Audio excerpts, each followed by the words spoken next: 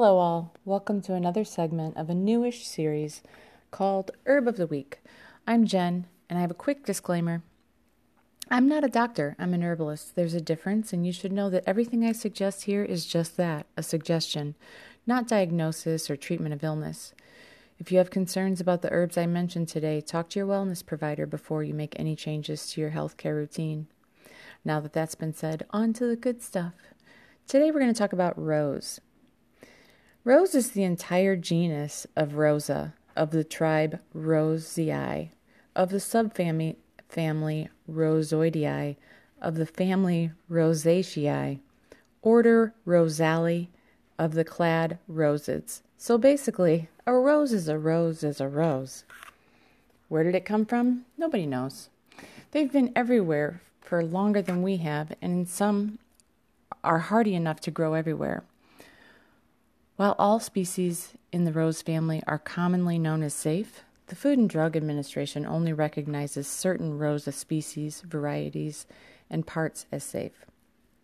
These are Rosa alba, Rosa centifolia, Rosa damascena, which is the damask rose, and Rosa gallica, and all the variations of those.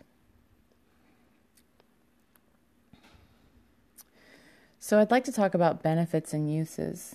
Not just a pretty face, though roses have inspired many a poem of love and romance with its fragrant blooms, it also holds numerous therapeutic actions, which I'll list. Antidepressant, antispasmodic, aphrodisiac, astringent, sedative, digestive stimulant, cleansing, expectorant, antibacterial, antiviral, antiseptic, kidney tonic, menstrual regulator, and anti-inflammatory. It's okay if you don't know what some of those words mean, because I'm going to go into detail about them in just a minute. For now, I'm going to group the benefits into 3 categories: internal, external, and mental. Mental category really is mood, demeanor, and brain related, though the brain is already an internal organ and it should probably fall under the internal category. It's so complex and is tied to the internal as well as the external, so it really just needs its own category. So let's talk about that one first. Mental. Rose is very gentle nervine that helps to restore the heart and nervous system. It's tropho-restorative. That means the nourishment it provides results in permanent restoration. It will restore the health and vitality of the nervous system. This makes it a wonderful nervine tonic, especially when there's the aspect of grief, sadness, or nervous stability. These properties are probably why the rose has been associated with matters of the heart for millennia. Externally, the second category, rose is a wonderful herb for helping to cool the body. Not just overheated emotions like the first category, but physically, it cools inflammation of the skin and astringes tissue, making it a useful addition to the body care. It also tones and nourishes dry skin. Think about how these actions will benefit acne, rashes, and burns. Rose acts as an inhibitor against elastase, which is the chemical that reduces elasticity in the skin, and collagenase that reduces collagen. So I'm going to repeat that. Rose acts as an inhibitor to those harmful proteins, keeping the natural collagen and elasticity levels unharmed. This is one of the best anti-aging herbs for skin, especially when you factor in that it reduces emotional stress from category 1. It's well-rounded. So let's move on to 3, internal wellness. The third category. It's that itchy, scratchy time of year, and most of us are searching for ways to help ease those irritating seasonal allergies. The anti-inflammatory properties of rose help to cool the heat of allergies, while the astringent property tightens up the lax mucous membranes and soothe coughs. This makes rose tea a wonderful seasonal support. I'd like to go into detail about how rose benefits the internal systems of the body. For the circulatory system, which is the pump, the oxygen, and the cooling system, it cools the body and astringes buildup. For the digestive system, which is your fuel and waste system, it improves bile secretion and soothes digestive upset. For the endocrine system, which is our hormones, it lowers cortisol in males and females and lowers testosterone in females. For the immune system and lymphatic system, which is the sump, keeps the body running clean. It reduces lymphatic congestion and keeps the system flowing. For the nervous system, which is our internet and our information processing from the senses, the nerves, and the brain, it relaxes nerves, reduces anxiety and emotional pain. For the reproductive system, that's where our offspring comes from, it promotes menstrual regulation and it's an aphrodisiac.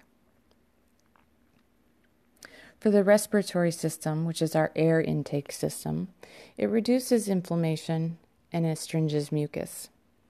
For the musculoskeletal system, which is our frame and our motion, it reduces arthritis, increases joint mobility, supports elasticity, and suppresses rheumatism.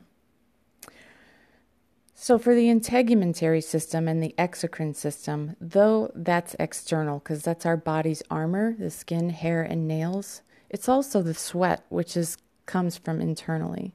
So it cools, fights infection, and reduces inflammation and supports the collagen elasticity in those systems. So that's almost every single system in the body. I know you're wanting to incorporate those herbs into at least one of your routines now.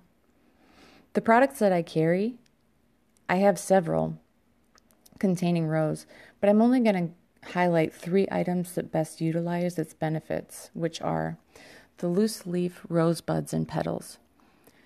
So you can steep this as a tea or use it as an ingredient for making your own skincare. You'll find this on my website at www.kinfolkherbs.com under botanicals. They're just $6 a bag. Rose water is a distillation of rose buds and petals that leaves behind just the pure, nutrient-rich rose distillate. It's milder and safer and far less expensive than rose absolute oil. I sell the Hydrosol spray for just $10 a bottle. You can spray it on your face or blast for a blast of nutrients or add it to toners. Use it as an oral rinse, and the applications are endless. And the third product that I wanted to highlight is the Rose and Lemon Toner. I've already made this for you, and this is a facial astringent that soothes and cools, but also tightens and repairs cells in the skin. It's my hottest seller, and it's just $12 for a 4-ounce bottle. I can barely keep this on the shelves, so again, you can find these items on my website at kinfolkherbs.com.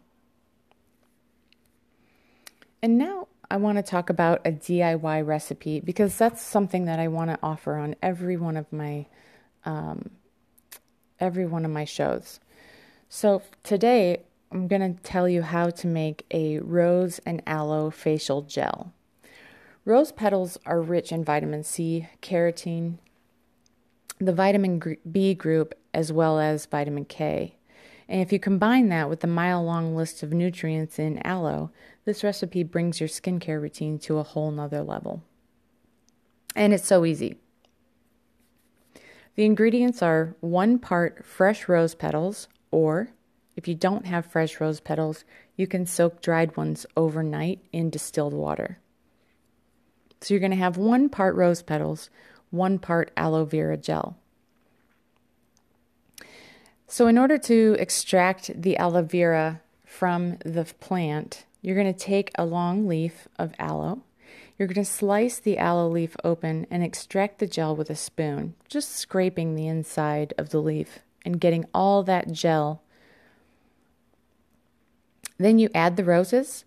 I also like to add a little bit of vitamin E.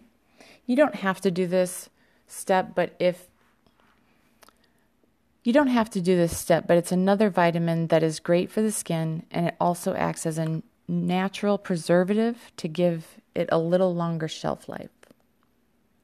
So you throw it all in the food processor and blend it until it's smooth. Press it through a sieve to strain it out the large particles. If you don't have a sieve, you can actually just use a cheesecloth or a clean towel. So you're just wanting to get all of the larger parts of the rose petals that didn't get fully grinded. Store it in the fridge to keep it cold and preserve it longer. You can use this on sunburn, bug bites, rashes, dry skin, eczema, psoriasis, razor burn, minor cuts and scrapes. Rub it on skin irritations in small amounts as needed. The natural soothing properties of aloe and rose petals combined with its coolness from being stored in the refrigerator will usually offer rapid relief. As with all cosmetics, if you develop redness, sensitivity, or signs of allergy, then you should promptly discontinue use. Do you want to make your own? I have all of the ingredients you need on hand. If you don't have time to make your own, that's what I'm here for. You can buy a 2-ounce jar of this rose gel for just $16. A similar product goes for $40 at Sephora. I'd love to hear what you use rose for. Leave me a comment. If you have questions, email me at info@kinfolkherbs.com. If you want to have a hard copy of the Herb of the Week, you can sign up for that as well as other goodies on kinfolkherbs.com. Just subscribe with your email address and I'll send you all sorts of info. That concludes the segment of Herb of the Week. Thank you so much for watching. Have a happy new year and please stay well, folks.